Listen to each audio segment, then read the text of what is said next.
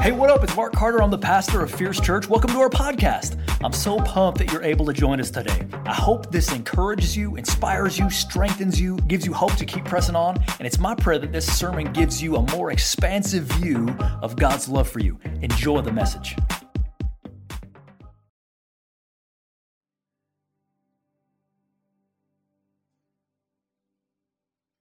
Hey, what's up, everybody? Hey. Hey, happy 4th of July weekend, everybody. Why don't you do me a favor and somebody nearby, just go ahead and salute them and say, we are all America. Go ahead and salute them. We are all America. We are all America. That's right. Hey, what's up online, people? I'll salute you. We are all America. Thanks for tuning in. My name is Carter. I'm the pastor around here if we haven't met. And the pastor, when there's a pastor, they're there to help. So that's what I'm here to do today. I'm here to help us get into God's word. I believe it's going to help as we learn some things that God wants to talk to us about. And today we're going to talk about God's heart for the outcast and the forgotten and the person that doesn't feel like they fit in church circles or any other kinds of circles.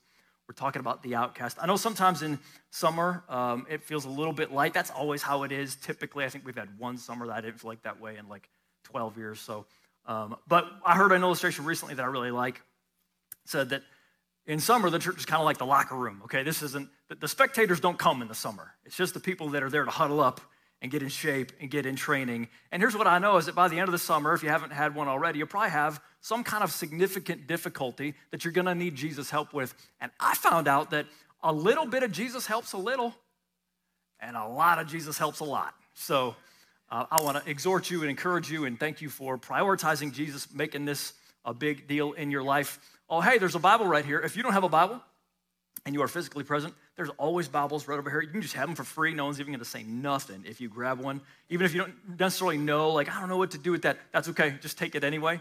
If you just open up, especially like right in the middle or in the latter fourth, there's something good in there that you will understand, I promise.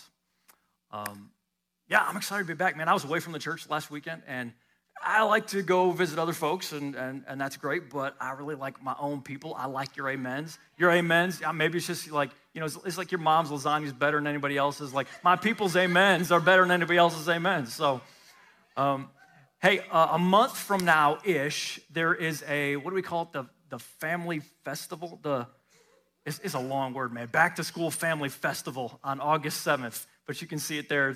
There's going to be food, treats, bounce houses, baptisms. This is right after church, and this is going to sneak up on us, okay? So back to school starts way earlier than anybody feels like it does. So we're going to start on August 7th. We want to either fill or fund backpacks for local kids going back to school, but then we're also going to make it a lot of fun for us. We're going to have inflatables and have a whole lot of fun. It's kind of like a big doggone church picnic that you get to invite people to, and we're giving stuff away.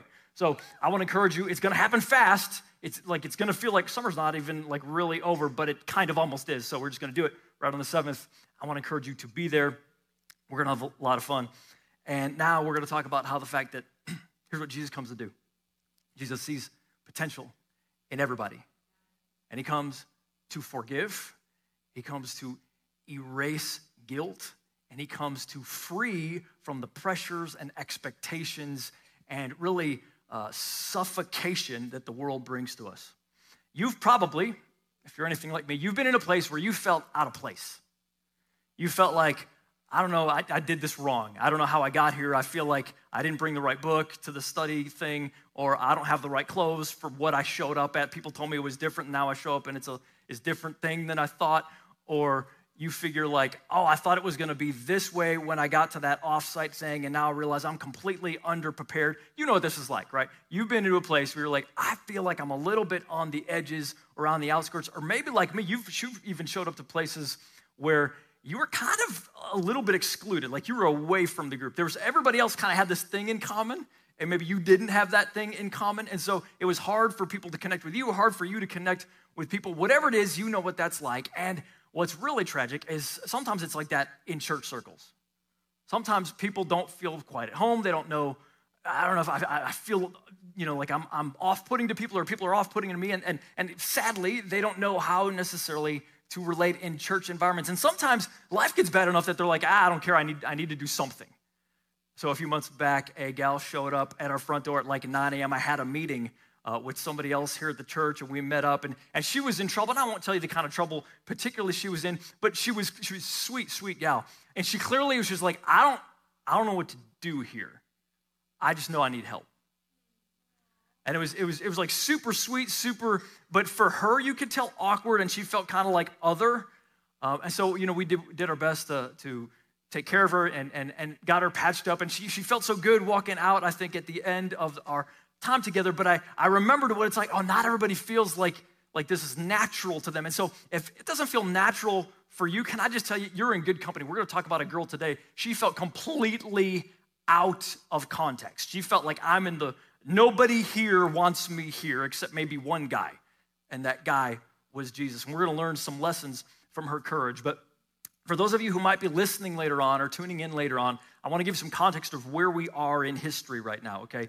So less than a week and a half ago, a decision came down from the Supreme Court that Roe v. Wade was essentially struck down, okay? That means now, unlike before, it's not mandatory that every state has to provide state-funded abortions, okay? That's a big deal. That affects a lot here. And so we're talking about that freshly right now. Maybe in the future, you all talking about it's completely moved, but right now, that's what we're talking about. And so there's a lot of things to talk about. And sometimes it's taboo to talk about that in church, but there's a sign out there that says fierce. So we're going to talk about it for us today. But we might be going a little different direction than you think, because I want to talk about maybe the outcast, maybe the person that even gets forgotten about in the context of an abortion conversation. And I don't want to be real political with you, honestly, because I'm going to talk to you more theologically, and my theology predates all the political stuff, okay?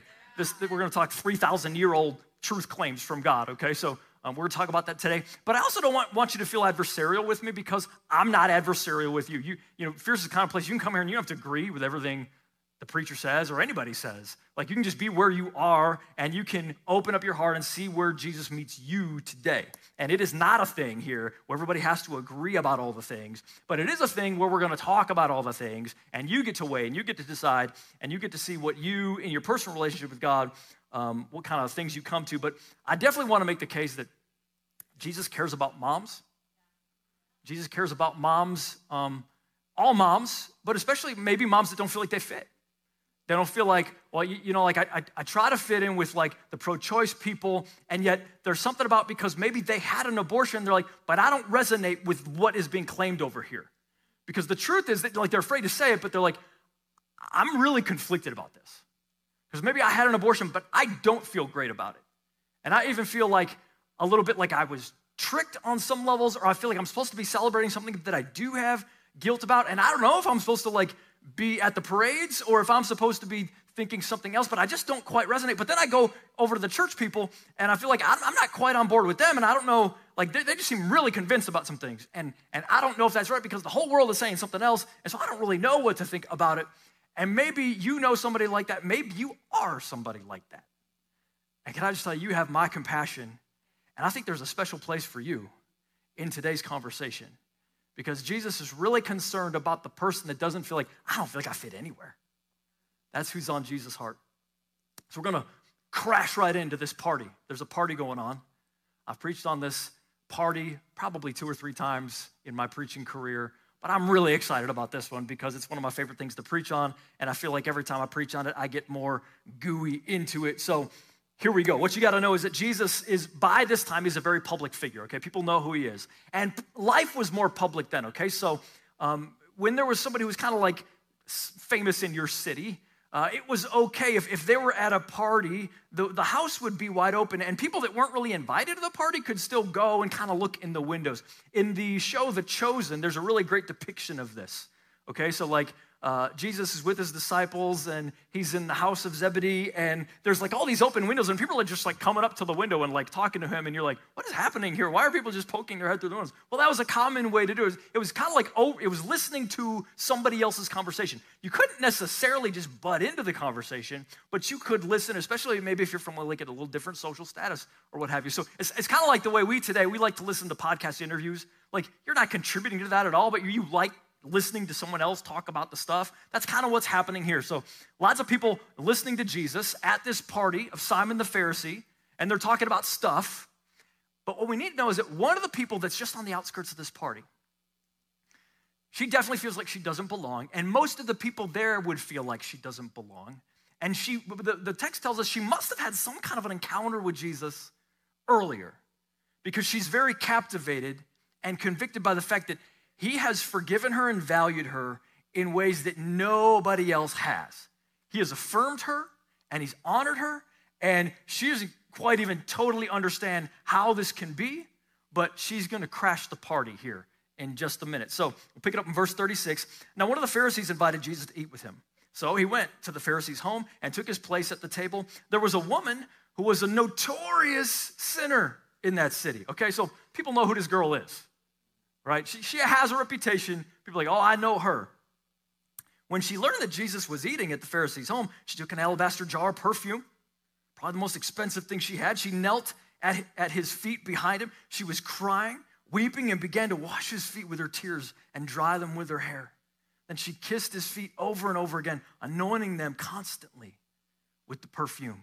So she's looking for him. And we can infer, most scholars would write this, she's probably a prostitute, okay? Like, you're only known for so many things when you're kind of a bad girl, okay? And so, like, she's notorious. People all over the city know her. That's probably what her deal is. But she goes and she grabs a really expensive gift that she wants to bring to Jesus. And she, can you picture her there? She's on the outskirts, and she's trying to move in. And I think there's certain things like firing in her brain. Some of them being, she can see that, okay, normally when a guest, especially a guest of honor, would go to another house, a servant would come and wash the guest's feet. Now, Simon the Pharisee did not have anybody do that for Jesus. So I wonder if there's a little bit of indignation. She's like, do you even know who you're dealing with in there? Do you even know, like, who you've got in there? And so she knows, like, I don't belong here. I don't know, but I need to get to him. And I'm gripped to the core of my being of who he is. And can you just picture? She's just breaking in. She's breaking in there. And she finds Jesus, and he's there. He's lounging at the table. Okay, so this would have been a little table about this high, and people, they're either like sitting down, or they're kind of lying down, or they're eating there at the table. And she breaks in, and she falls before his feet. And she's like, well, I don't have like a basin or something, like a servant who would wash his feet would have. And she's got the tears anyway because she's so gripped by Jesus, and she just begins to weep. But she doesn't have a towel either. She can't dry his feet, so she's like, well, I got this hair, and so she pulls her hair down. And I ain't gonna lie, it's a little weird that she pulls her hair down. It's not weird to us at all. But in her deep sense of repentance, she pulls her hair down. And in that culture, that was a sensual thing to do. Okay, so it's awkward. This party crasher is awkward. Like, what is she doing? And some of you know, I've said this before, it's a little bit like today if someone who was so like, they didn't know what to do, and some gal, she's like, oh, I need to mop something up, and I don't know what to do, so she just pulls her shirt off. And there she is in her bra. And what's ironic about this is, this Pharisee's gonna think, well, this chick is evil, and he should know that, and maybe some other people are, thinking that in their brains, and yet she's actually doing it very innocently, and she's actually the one who's honoring him the most. But it feels awkward to everybody, but it's actually like kind of like the most appropriate thing to do. She's awkward about it, but she's like, this dude is not getting enough honor. He's not getting enough honor, and I don't know why y'all, Nimrods aren't doing anything right now, but I see who he is. And so fine, I'll take care of it then. That's what I'll do. And maybe she felt the awkwardness of people around her, maybe like you and I. We feel the awkwardness. You're visualizing something in the store, and it's happening, and it's awkward, and everybody knows. I saw something in the airport a couple weeks ago, and it was clearly a scene, and everyone around was like, let's all pretend that didn't happen. That was really weird, and we all just kind of pretend and went on with our thing. And I imagine that's how she's feeling right now. Now, you know what the world would say? Our world today, right now, our world would probably get involved in that and say, I'll tell you what, there's nothing wrong with her. I don't know why everyone feels so awkward. She should just be who she is. Look, this is the profession she's chosen, and this is fine, and y'all are misogynist and hateful toward her. And they would not be in agreement with Jesus, at least, okay? Because Jesus actually doesn't agree with her lifestyle. He's corrected her about her lifestyle, and she agrees with his correction. And so we just got to see where's our generation out of sync with Jesus? Well, our generation says everybody just be free and do whatever you want. And who are you to correct anybody? Well, Jesus is somebody, and he corrects her. And he corrects her about something very specific about her past. Now, I'm going to talk for a second about abortion. And here's what I'm not going to do. I am not going to rant. I don't think it's helpful. I think most of you would agree with a rant anyway. And those of you who wouldn't don't want to hear me rant. I think I'm going to give you an anti-rant instead. I want to talk to you like I would talk to, I've got 4 daughters between the ages of 14 and 21. It's definitely on my mind what they think about things like abortion. And so what I want to do is I want to appeal to you from the scriptures. This is not, and I mean this in the sweetest way, but this is not for the world, okay? This is for people I care about. And I want you to know what the scriptures say. If this is not for the public square of social media, I don't care. What I care about is the people I care about. And this book, the Bible, and people making some decisions, they can, every one of them can look at this and say, what do I think about this? But I just want to make it the appeal so that you hear the real appeal and not just like the caricature of the appeal. Does that sound okay? Let's start with this presupposition. What the world does, the world hears God's law and it says, I don't like that. Tell you what I'm going to try to erase it. I'm just trying to get rid of it. Then I don't have to think about it. I don't have to feel anything about it. The problem is you can't erase it because it's still written on people's hearts. People still feel the law written on their hearts. They feel like I did something wrong, even though 6 billion people are telling me it's right, it still feels like somebody else is telling me it's wrong. So the world is going to try to sponge it away. And here's the irony is the world misses all the joy of knowing what it is to be a forgiven sinner. See, and this is the Bible's perspective. Don't try to get rid of the law. Just admit that you broke it. Let Jesus forgive you and pay the price that must be paid for that breaking of the law. But then you get to enjoy his delight and his friendship and his celebration. And you can just feel perfectly safe in the arms of God who is never going to reject you even though you broke his law. That is incredibly the best news in the universe. And that is what the gospel is all about. And that's really what God would have us understand about this. So let's learn some things about how the Bible sees humankind. Jeremiah 1:5, before I formed you in the womb, I knew you.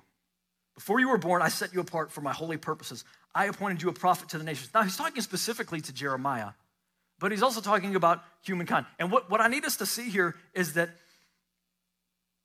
before he was even formed in the womb, God had a purpose for Jeremiah. What that means is there's a purpose first, then they're in the womb.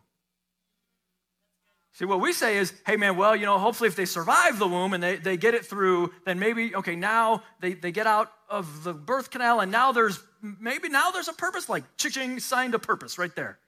And God says, no, the purpose predated the conception. I already had the purpose. The purpose is what caused the conception to happen because I have a purpose I want to bring about through it. Here's Psalm 139, starting in verse 13. You alone created my inner being. You, talking to God, knitted me together inside my mother. I will give thanks to you because I've been so amazingly and miraculously made. Your works are miraculous, and my soul is fully aware of this. My bones were not hidden from you when I was being made in secret, when I was being skillfully woven in an underground workshop. Your eyes saw me when I was only a fetus. Every day of my life was recorded in your book before one of them had taken place. Meaning, when inside the womb, this child was already an active project. It wasn't just like God's like, well, tell me when it's done, ding, like the microwave goes off. No, there's an intimate relational involvement of like, oh man, I got plans for this one. This is gonna be good. I can't wait for this one to fulfill their purpose. Now, the other side of that we've also got to know is in the world of the Bible, there is a real enemy. He's all over the place. He's not omnipresent like God, but he's got messengers all over the place. And we can't see him most of the time, but you can see him in the things that he does. You can see him by the things he tries to talk us into. When people are being talked into suicide, most of the time, I believe, just having been around suicidal folks, and exploring things of demonic nature, that's most often demonic. Like there's a demonic component to that. Anytime murder's involved, there's a demonic component to that. And there is a hater of life. His name is the devil. And he's out to destroy all human life. And he doesn't want people to really have time to think about it, okay? That's why sometimes there's so much pressure on gals to have an abortion. Hey, man, don't think about it. Don't come in here and look at an ultrasound of this thing. Look, hey, the best thing to do is just ASAP, as soon as you possibly can, let's just get rid of this thing. And that is because the devil wants us in haste. Don't get wisdom. Don't think about it. Don't explore any more options. Don't think about what else might be. Just do it and do it now. Jesus talking about him says, for you are children, talking to these religious people that had gone astray, you're children of your father, the devil, and you love to do the evil things he does. He was a murderer from the beginning. He's always hated the truth because there's no truth in him. My friends, the devil is springing lies on our planet constantly. Now, you don't have to agree with that. You just have to understand that's what this book claims, that there's more than just humans going on. There's other darker forces trying to manipulate humans and essentially just get them to think their ways. And here's an example. Now, this is a little bit older article. It's from 2015. But it's such an example. This is in Salon.com of the murderous rationale that one follows once you start down this road. Here's a gal, okay, she's writing an editorial, and she's saying essentially, look, man, I know that a fetus is a human life. I totally know that. It's still my call whether or not I want to kill it. Here's what she says. Yet I know that throughout my own pregnancies, I never wavered for a moment in the belief that I was carrying a human life inside of me. I believe that's what a fetus is, a human life. And that doesn't make me one iota less solidly pro-choice. All life is not equal. Let me say that again on 4th of July weekend. All life is not equal. That's a difficult thing for liberals like me to talk about, lest we wind up looking like death panel loving, kill your grandma and your precious baby stormtroopers. Yet a fetus can be a human life without having some rights as the women in whose body, it's the same rights as the woman in whose body it resides. She's the boss. Her life and what is right for her circumstances and her health should automatically trump the rights of the non-autonomous entity inside of her always. Mary Elizabeth Williams. Yeah, that's Nazi Germany. If that's the rationale, okay, if it's dependent on you, if it can't really live apart from you, what are you going to do with people that are handicapped enough? What are you going to do with people that are they're just old and they're just taking up space now and they're just sucking people dry monetarily and like, where do you stop that now? If it's really just about what's helpful to you because you're the superior life form. Let me say that again. You are the superior life form. I'm not saying everybody thinks this. I'm just saying this is a bold and brazen, murderous rationale example. Hey, man, here's what we'll just take off the table. Everybody's not equal. There's subhumans. And if they're subhumans, you can just kill. Dude, you can kill subhumans. What are you, nuts? Of course you can. Well, even so, I'm just making the appeal. 8 weeks in, those little humans can suck their thumbs. They can respond to sounds. They can recoil from pain. All their organs are already formed. They have a fingerprint. Their liver is already producing blood cells, and they have a heartbeat. Now, I like when the conversation is clear, okay? And I feel like oftentimes those forces of darkness, they try to muddy everything and make it unclear. And so you've heard this, and I think these are great questions to ask. What about the hard cases? What about, hey, man, it was a result of rape or incest or there's something else going wrong? Fair question. Let's talk about those, okay? So here are stats from 2020. These are the hard cases, okay? Here we go. Of all the abortions performed in the United States, now this was then, 1.14% are done to save the life or physical health of the mother. 1.28% are to preserve the mental health of the mother. 0.39% are for cases of rape or incest. 0.69% are for fetal birth defects or eugenics. All that added up is all the hard cases. That's 3.5%. So, yeah, let's talk about the hard cases, but can we just remember that's 3.5% of all of them?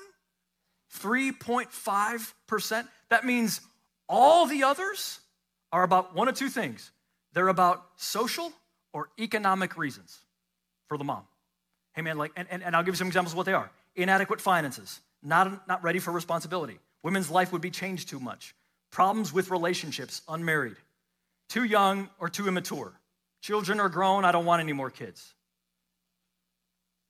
Let's go 2 weeks out. Let's say that there's a baby there 2 weeks after birth.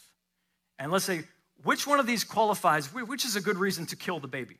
Okay, inadequate finances, kill the baby?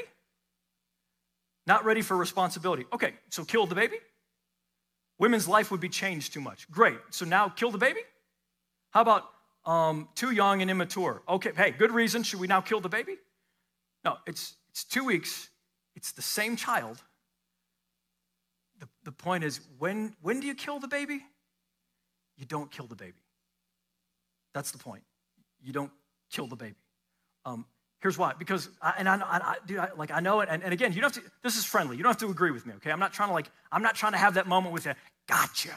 I'm trying to just give us things to think about. Okay. What about, hey man, it's my body, my rights. Totally makes sense. And when it is literally only your body, that's a different conversation than the one that we're having. Because in this conversation, there's two bodies. There's two heartbeats. There's two sets of fingerprints. There's two strands of DNA. There is two brave waves that are already, sets of brain waves that are already happening. There's two. There's often two sets of blood types. Now, again, this is not a thing you need to maybe decide about on 4th of July. I just want you to have maybe a picture that isn't quite so out there and in everybody's face. I just want you to think about that because the world has lost its mind. The world has lost its mind. I'm not just talking about this. I'm just think about your own past 3 years. The world has lost its mind, and all I'm trying to suggest is there's some ancient paths over here, and they lead to life. And I just invite you. Let's just walk together for a while. You can leave it if you want to.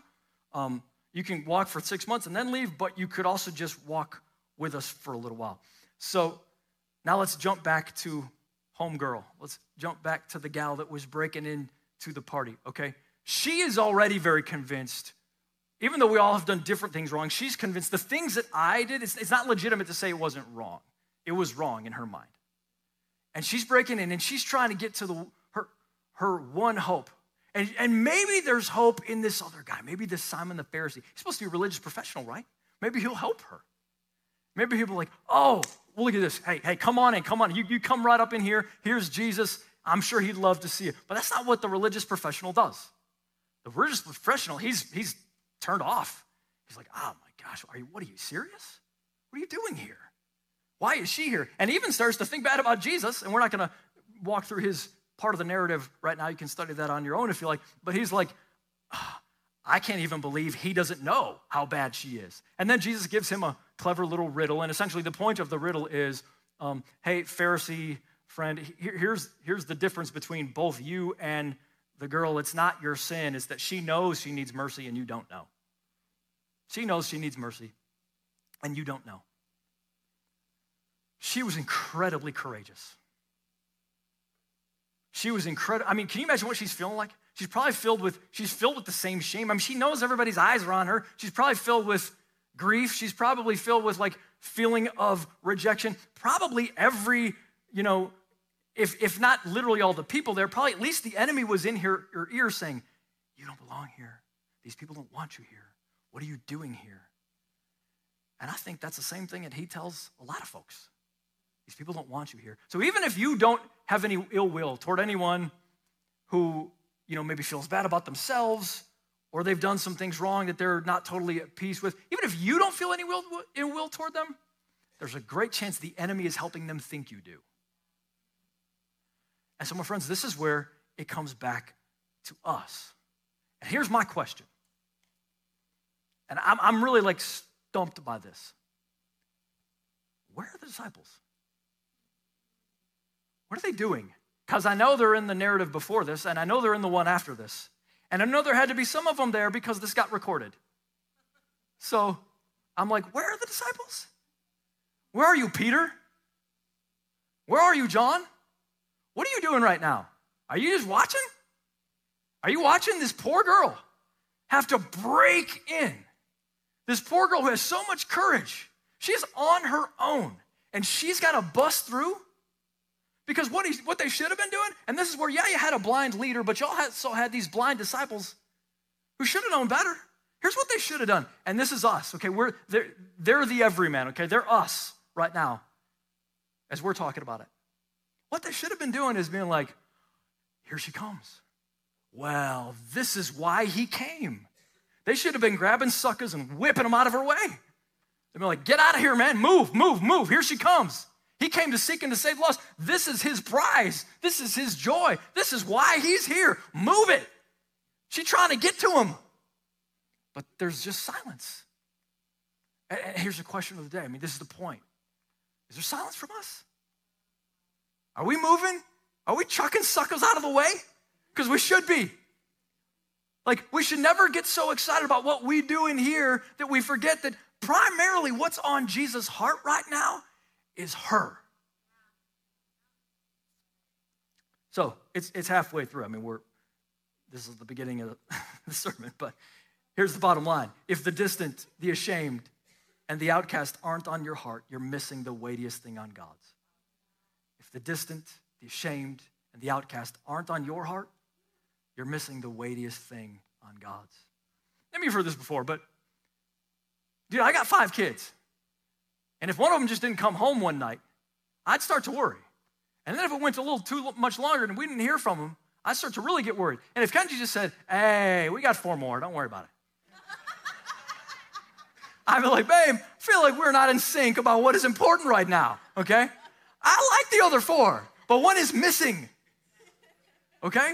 And so this is what we've got, because churchy people, man, this is the way we go to church. You know, we just go, and we forget, dude, that girl is out there, and she feels weird about being here. And so before she comes here, often it's way more helpful to get her to us. And we can be that extension. And we can throw some things in our own life out the way to get to her. Because this is what Jesus does, man. Jesus sees her potential. Jesus wants to bring life. But often, we ourselves are in the way. Verse 44, then turning to the woman, he told Simon, he said, do you see this woman? I came into your house. Watch what Jesus is going to do here. I came into your house. You didn't give me any water for my feet, but this woman washed my feet with her tears and dried them with her hair. You didn't give me a kiss, but this woman, from the moment I came in, has not stopped kissing my feet. You didn't anoint my head with oil, but this woman has anointed my feet with perfume. So I'm telling you that her sins, as many as they are, have been forgiven. Whoa, that's a big statement right there to say in front of everybody. Because everybody there knows only God can forgive the sins of somebody else. Have been forgiven, and that's why she has shown such great love. She shows great love because she got to him. She got to Jesus. She met him before this. And she's showing this great love in response to the love that he showed her. But the one to whom little is forgiven loves little. Let me ask you this question. Do you remember, for those of you, one time you can remember when you were not in Christ, you were not a part of the spiritual family, you didn't know the forgiveness of Jesus. Do you remember that? Do you remember what that was like? Do you remember what it was like to be on that and not really get it? Not really get that you were forgiven?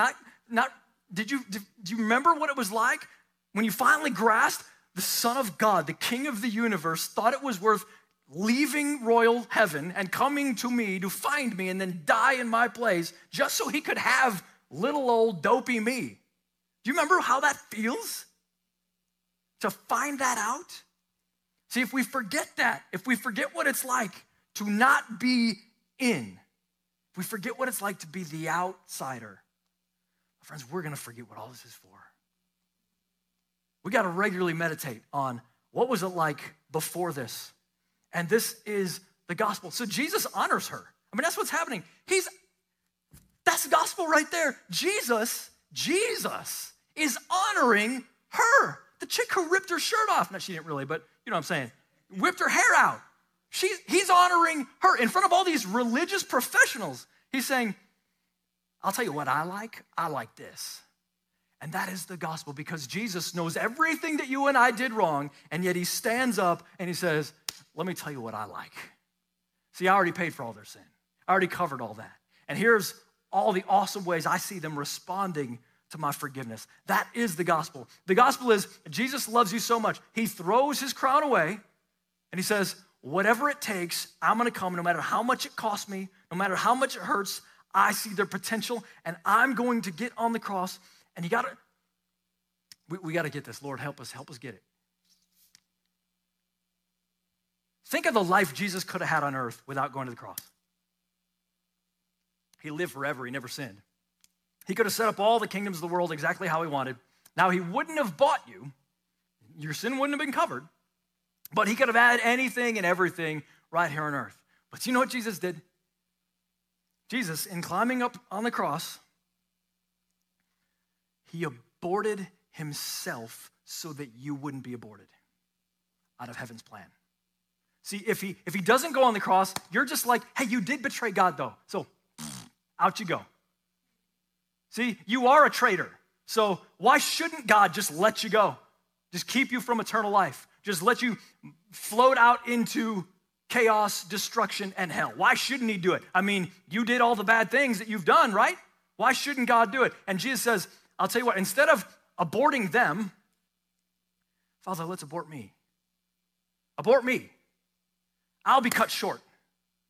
Even for their abortions, I'll do it so that they don't have to be aborted. So they can be welcomed into the true life that the Father has for them. And this lady, she's so full of courage that she busts through. It makes my soul weep to think of all the people that day they just didn't have. They wanted to come to Jesus. They wanted to come find you.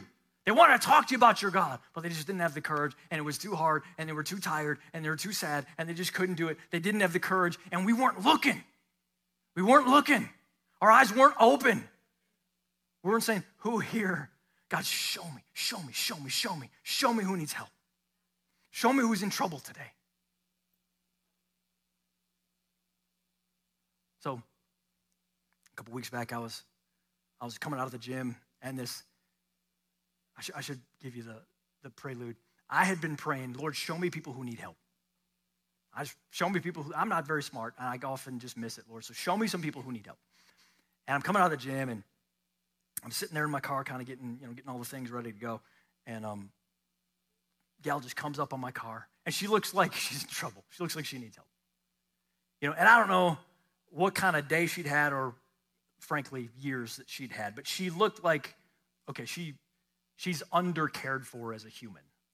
Now that might be some of her own decisions. That certainly is the first thing that goes through my mind. But I'm like, I think this is it. I think the Lord's sending me to help here. And she's asking for money. And she says, hey, if you just give me a couple bucks for gas. And now I've been around long enough. I'm like, well, here's the thing. If I give you money for gas, first, I don't carry cash. But second, if I do, I don't want to judge by appearances, but I also know I've just seen other people, they're just not really going to use it what they say it for. So I'm like, tell you what, why don't you follow me over to Meijer and I'll fill up your tank. Like, we'll just take care of it. Now, she's driving this big truck, okay? So it's gonna take a bit of sitting there at the pump. And she just begins to crumble right there. And she's like, I can't believe it. Yes, please, okay. And so she follows me over, and then we're there. And so I get out and I'm popping it in. And I'm honestly, I'm not even really thinking much about it. I'm just like, cool, I get to help somebody. This is fun. Like, God's answering my prayer.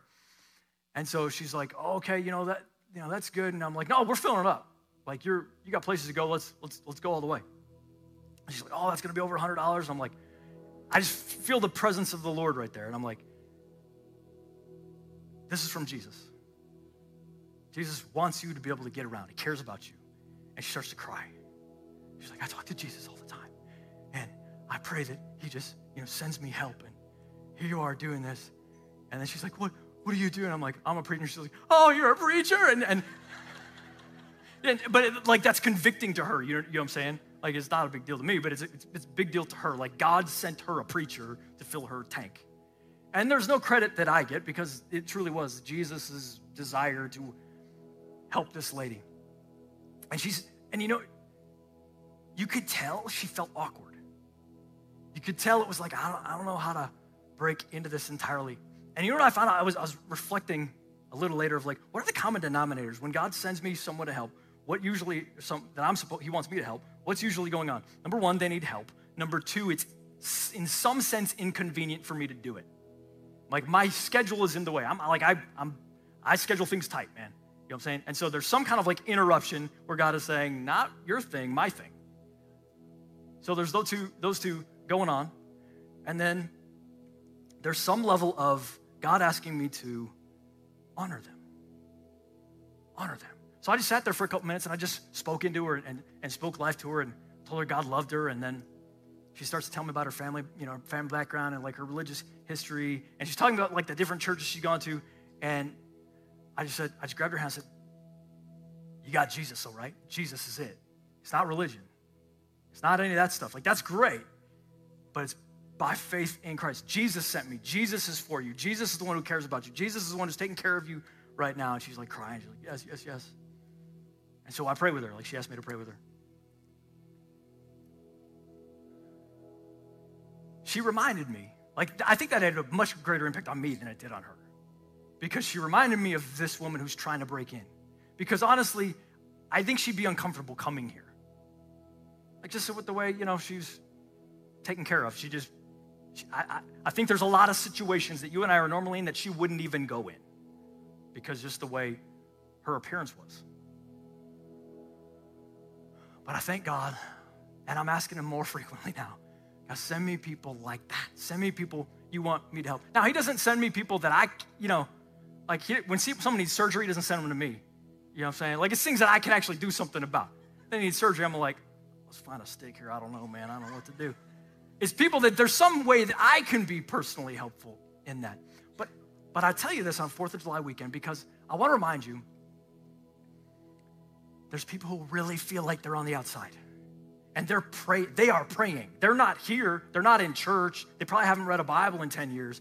But they are praying. And they're asking God for his help. And they're asking God for his guidance. And God's answer is you and me. God's answer is you and me, and I am dead serious. I don't mean literally, but I mean figuratively. We are grabbing suckers, and we're whipping them out the way, and we're saying, here comes the woman of honor. Here she comes. This is why Jesus died on the cross. This is what he wants. Let her in. Get to her whatever you got to do. So, maybe it's people in your life that are really wild. Maybe it's someone in a different social strata than you. Whatever it is, here's what I want to challenge us today. Dude, ask God for open eyes to see and to honor and invite them in. There's room for one more. And if we don't get this, it may be that we don't really, whatever else God's doing in our lives, if we don't get this, we may not get God's heart at all. Let's bow our heads. Hey, God, we want to admit there's so much that's out of our control, and there's so many opportunities that we miss, and none of us are perfect. We stumble in many ways. We get it wrong. We need grace, so we definitely know we know what it's like to receive it. We're asking for extra grace to give it and to see it where it's necessary. God, there's women and men and children that you love that the world has forgotten about, that the world is ignoring or avoiding, and they don't know the things. They don't know the etiquette. They don't know how to do the things. And yet you're asking us to get over that and reach those you love.